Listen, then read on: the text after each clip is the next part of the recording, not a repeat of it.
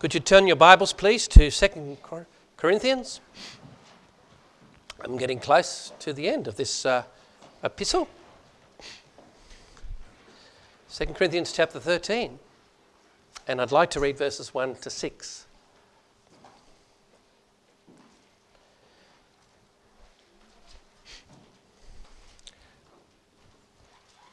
Second Corinthians chapter 13 and verse 1. This is the third time I am coming to you. In the mouth of 2 or 3 witnesses shall every word be established. I told you before and foretell you, as if I were present, the second time. And being absent now, I write to them which heretofore have sinned, and to all other, that if I come again, I will not spare. Since ye seek a proof of Christ speaking in me, which to you ward is not weak, but is mighty in you. For though he was crucified through weakness, yet he liveth by the power of God. For we also are weak in him, but we shall live with him by the power of God toward you. Examine yourselves whether ye be in the faith. Prove your own selves. Know ye not your own selves how that Jesus Christ is in you, except ye be reprobates. But I trust that ye shall know that we are not reprobates. So we'll ask the Lord to bless his word to us. Heavenly Father, we do thank you that we could never really understand how great you are, but we have that just such a limited knowledge. Father, as sinners and even Lord being saved, we know that we fall far short of your glory, but Father, we thank you that you are willing to take us into your family. You're willing to share your greatness with us, and so, Lord, we thank and praise you that we can know you as our God. And Father, as we open the scriptures today, I pray that you would help us to understand and perhaps as an application for our heart today. We pray in Jesus' name. Amen. As we read, the Apostle Paul was soon to visit the Corinthian church, but he had some serious concerns about their spiritual condition. He expressed those concerns as a fear, which I looked at in my last message. Have a look in chapter 12, verse 20. Paul said, "For I fear lest when I come I shall not find you such as I would, and that I shall be found unto you such as ye would not, lest there be debates, envyings, wraths, strifes, backbitings, whisperings, swellings, tumults, unless when I come again my God will humble me among you, and that I shall bewail many which have sinned already, and have not repented of the uncleanness, and fornication, and lasciviousness which ye have committed." I can't imagine their business meetings. Wouldn't have been much fun, I'd imagine. It's hard to imagine that this is describing a local church. Now, in my last message, we also saw that despite their spiritual condition, when Paul did finally visit, he said that he would be fair, but he would be firm. Have a look again in those first few verses in chapter 13. "This is the third time I am coming to you. In the mouth of 2 or 3 witnesses shall every word be established. I told you before and foretell you, as if I were present the second time. And being absent now, I write to them which heretofore have sinned, and to all other, that if I come again, I will not spare." Paul told the Corinthians that he would exercise what we call procedural fairness according to the principles of the Old Testament law. The Old Testament law said that no matter should be accepted except in the hearing of 2 or 3 witnesses. And so when Paul came and he had to deal with sin, it would be done with fairness. Now, having made these remarks, Paul then went on to give his last word about the criticisms of his ministry. In fact, this was really which had motivated him to write this second epistle. There were false teachers that had come into the church. He described them as servants of Satan, ministers of unrighteousness. in chapter 11, these false teachers had come into the church and had been criticising Paul's ministry. And so he writes this epistle to answer those criticisms. And in the next few verses, he's going to give his last few words about the criticisms of his ministry. In verse 3, he says, "Since ye seek a proof of Christ speaking in me, which to you it is not weak, but is mighty in you." He said, "When I come, I will not spare, since you seek a proof of Christ speaking in me." Now the key phrase here is, since ye seek a proof. Since you seek a proof. Paul's ministry had been criticised by the false teachers who were influencing the Corinthian church. They had attacked his physical appearance. They said, well, he's just when he sort of comes here in person, he's not very, very impressive. They thought that he was weak in physical presence and he was unimpressive. And they had questioned his gospel, and they had questioned whether he was a genuine apostle of Jesus Christ. And it's clear from what we read here that some, at least in Corinth, had fallen for these lies of the false teachers. They sought proof that he was a genuine apostle. And that's despite what he had just written in chapter 12. If you remember back there, chapter 12, verses 11 and 12. Chapter 12, verses 11 and 12. He said, "I am become a fool in glorying. Ye have compelled me. For I ought to have been commended of you. You should be commending me. You should be telling people about me. For in nothing am I behind the very chiefest apostles, though I be nothing.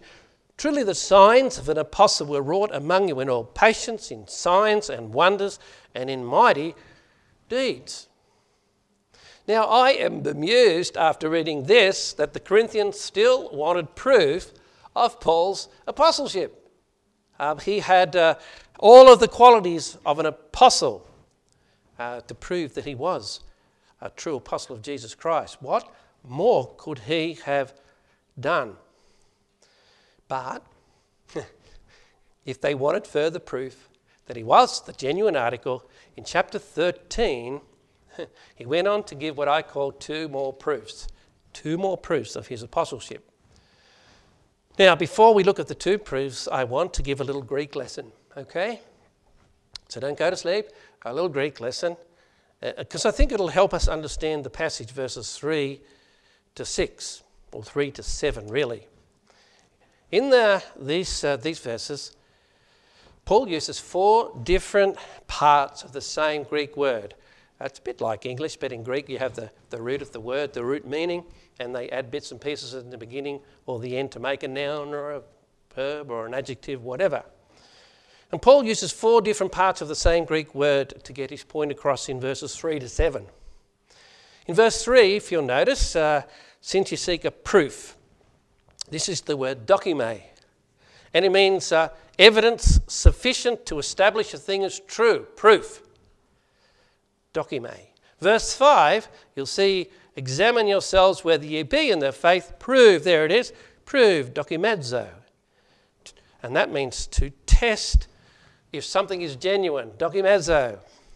And then in verse 5, again at the bottom of verse 5, the last word, reprobates, lest ye be reprobates. This is the word dokimos. It's just simply the opposite of dokimos, which is to be approved. In English, we put some prefixes on words. We might say he's repentant or unrepentant. This is reversible or irreversible, advantage or disadvantage. Well, in Greek, they just put one letter, a letter alpha, at the beginning of a noun, and it gives you the opposite of the thing. And that's all this is. It's the word dokimos, doki, with an a in front of it. So simply the opposite of being approved. Reprobate simply means the opposite of being approved or simply not approved. And then in verse 7, he has the word approved. Now I pray to God that you do no evil and that you should appear approved, dokimos. You should appear accepted, as if you've passed the test. And so in verse 3 we have dokime. In verse 5 we have proved, dokimadzo. In verse 5 we also have reprobate, dokimos. And then in verse 7 we have approved, which is dokimos. So they're all the docky words, okay? Now, I've been inspired by Mr. Beneke, and so I thought that I would give an illustration today of what this docky means, to be approved. Now, I have here 2 $20 notes. One is real, and the other one I made on my computer. Okay? And I'm going to ask Josiah to come, because he knows money. He's from a rich family. And this is nothing to him. I'm going to ask him to prove which one is the real and which one is the fake. So can you look at both of those? You look them over, brother. Just have a real good look at them. Test them out. Look them over in the light. See, you already know, do you? So which one is the fake? This one. Okay, that's pretty obvious. Okay, that one is the... Okay, so let me ask you. Which one would you like? That one. I might give you an ice cream later. Okay. I'm not a rich builder. I'm just a poor pastor. So, my fake money doesn't pass the test. It's not approved. It's reprobate money. And the Bible actually uses the word castaway. It translates this word, adokimos, as castaway. It's not approved. It's not the genuine article. This real money, it does pass the test. It is approved. It's genuine. And this is the one Josiah's not allowed to keep. Well, this is the root wording of the docky words that Paul uses here. It means something that has been put to the test and has been approved as genuine or not approved and shown to be a fake, which in the Bible uses the word reprobate here, not approved. It's been put to the test. It's been either found to be real or to be a fake. And so, was Paul was he a genuine apostle, or was he a fake or a reprobate? Well, how could he prove to these crazy Corinthians that he was the real deal? Well, he gives 2 proofs, I believe, in these few verses. Let me see if I can prove it to you that that's what he's doing. Proof number 1 is in verses 3 and 4. Proof number 1 is his apostolic power. His apostolic power. Let me read these verses again. He said, if I come, I will not spare, since you seek a proof of Christ. Speaking in me, which to you it is not weak, but is mighty in you. For though he was crucified through weakness, yet he liveth by the power of God. For we also are weak in him, but we shall live with him by the power of God toward you. Now when Paul says here, which is, in verse 3, which to you is not weak, but mighty in you. That which is referring to Christ. He was the one who was not weak, but was mighty in them. Now, sure, he went on to say he was crucified through weakness. He was the one who was not weak, but was mighty in them, even though he was crucified in weakness, or so it appeared. He allowed those enemies to prevail over him, didn't he? He allowed the Roman soldiers to whip him with their cat of 9 tails. He didn't call those legions of angels to whisk him away from the danger. And at Calvary, he surrendered to his captors, and he allowed them to drive those nails into his hands and feet. And so, yes, he was crucified through weakness. The Greeks and the Romans couldn't understand following a God who could be killed. What kind of God is that? Well, he is the kind of God who loved his lost creation so much, he was willing to go to that extent to save their wretched souls. None of the self-serving Roman or Greek gods would ever do that. That is, if they were real, of course, which they weren't. Their gods were not real, and they were capricious gods. They were self-serving. They would never have gone to this extent for their creation. Sure, Jesus was crucified in weakness, but that was his plan all along. That's what he had to do to be our sin bearer. But though he was crucified in weakness, and they laid his bruised and battered body in the tomb, on the third day that body came alive through the power of God. He became alive through the power of God. And since that resurrection day, he is still living by the power of God, seated at the right hand of the Father. Now this power that enabled the Lord Jesus to rise from the dead, this power that by which he still lives today, it's a power that Paul reminded the Corinthians here had been mighty, had been powerful in them. The power of Christ had been mighty in them. Let's go back to 1 Corinthians chapter 6, just to show a few ways that the power of Christ had been mighty in them. 1 Corinthians 6, verses 9 to 11.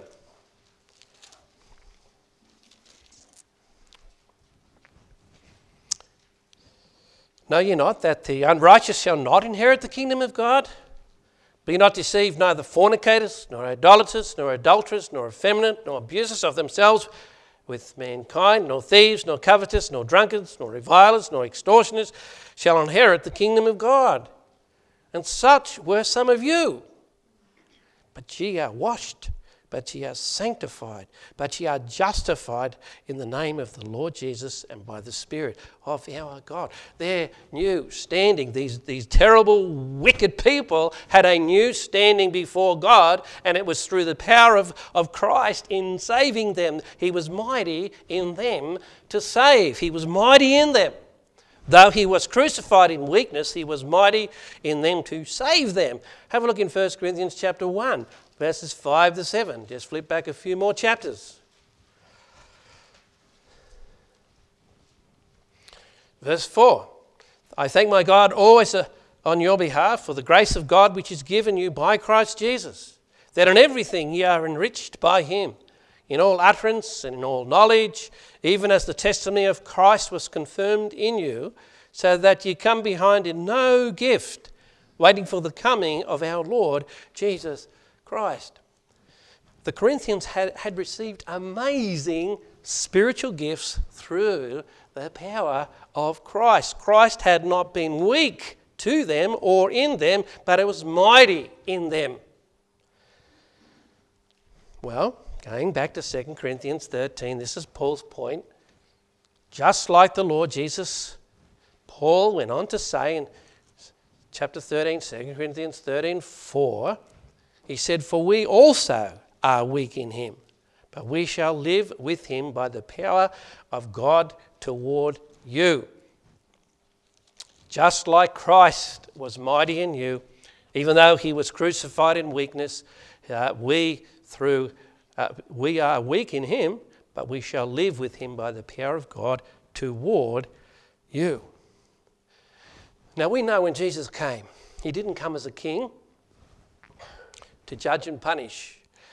Instead, he came as a saviour. He came as a disciple maker. And his enemies underestimated him. They thought the Lord Jesus was weak.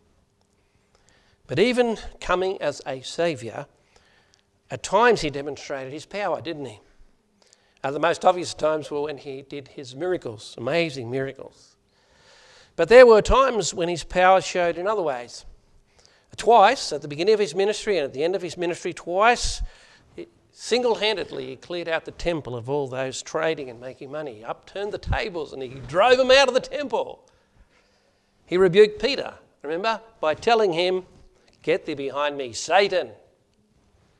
He read the minds of his enemies and evaded them at will. And even when the mob came to take him, remember, at the Garden of Gethsemane, that mob came up and there he stood before them and Jesus met them. And at his word, John says, they went backward and fell to the ground.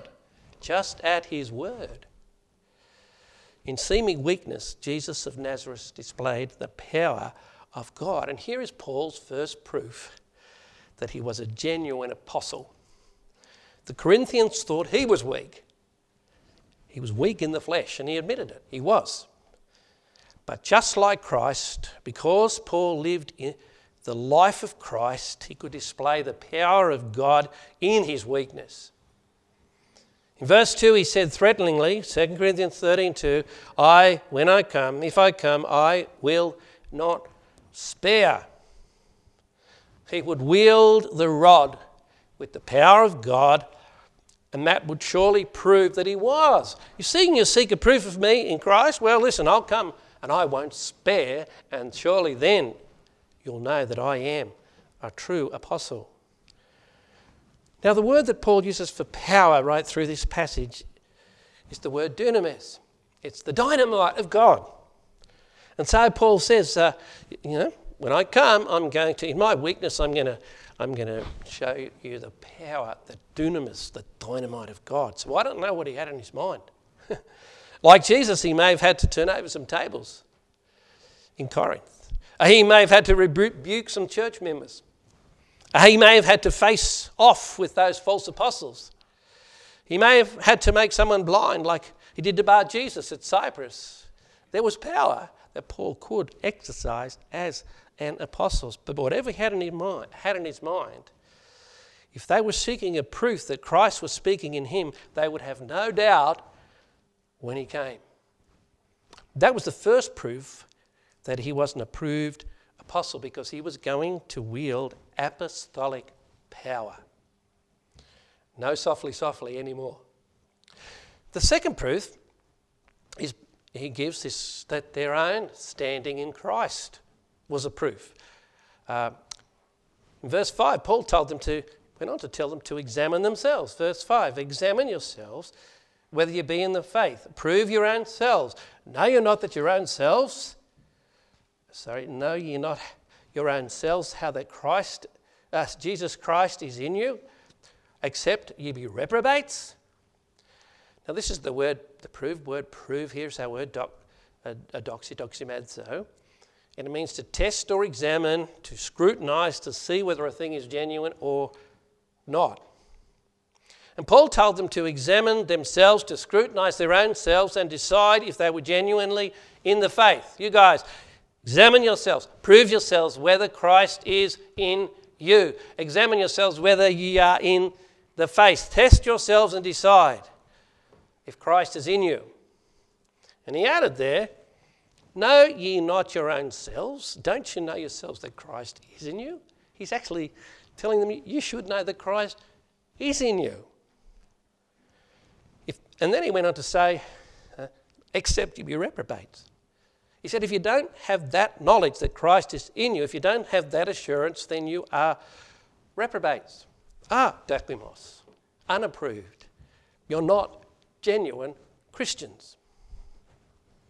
So why did Paul say this? Well, Paul was sure that they did know that Christ was in them. And he was counting on them having that assurance.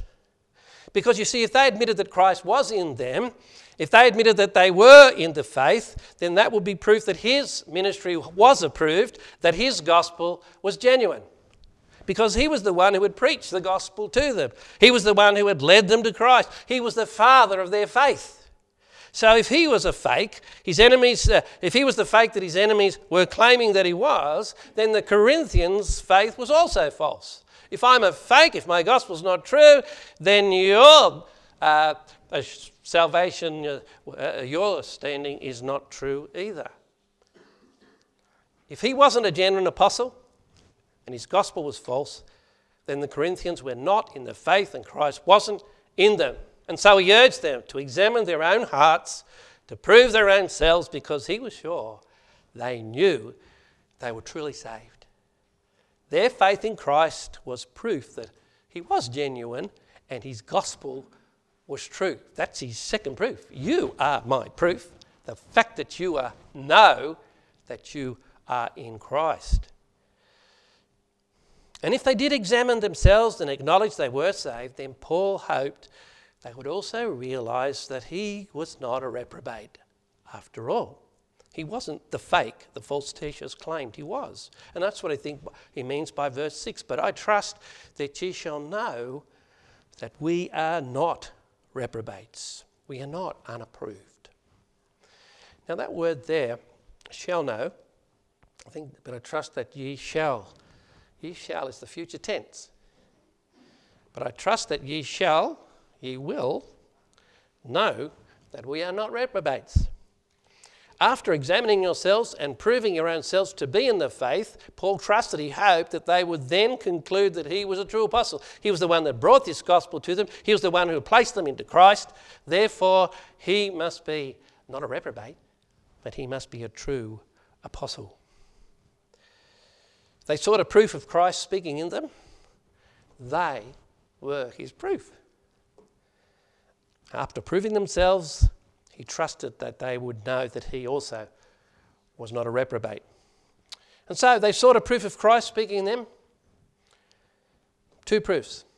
First, his apostolic power. And secondly, their standing in Christ. And that was the ending of Paul's answer to his critics, which is where I want to finish today. But I want to finish by giving a challenge. Let me ask you, if you examine yourself, if you prove your own self, are you in the faith? Would you come to the conclusion that, yes, I am saved? Yes, Christ does dwell in me. Are you in the faith? Does Christ live in you? Some people can be like my fake $20. They can look like the real thing, but they're really not truly saved. They profess to know Christ, but they're not in possession of Christ. Christ doesn't live in them. You're either one or the other. If you're coming to church, you're not like the unsaved out there who don't claim to be Christians. But if you're coming to church and you claim to be a Christian, you're either a fake or you're the real thing. You're either a genuine Christian or you're not a Christian. Christ does dwell in you or he doesn't dwell in you. Why don't you ask the Holy Spirit to examine your heart? Ask the Holy Spirit to prove to you whether you're in the faith or not, whether Christ is in you or not. And if you're not sure, then why not make sure? Why not make sure? Be the real thing. Be a real Christian by receiving Christ as your Saviour. Let's pray, shall we? Heavenly Father, we do thank you for Apostle Paul's patience, Lord, with these Corinthians. We thank you even after all the things they'd seen and all the things he'd done, they still sought proof. We thank you that he was patient enough, Lord, to just once again show his credentials. And I pray that we would also be patient, Lord, with people, that we would, Lord, be willing to go the extra mile to bring them to the right ground, that they might know what is true and right. Father, I don't know the hearts of the people here, but perhaps there's someone or some others, more than one. Lord, they know that they're not truly saved. They know that Christ doesn't dwell in them. They might be coming to church to please someone. They might, Lord, be trying to be a Christian in their own strength. But Father, if they're not sure, I pray that your Holy Spirit right now would be convicting and convincing them of their need to call upon you.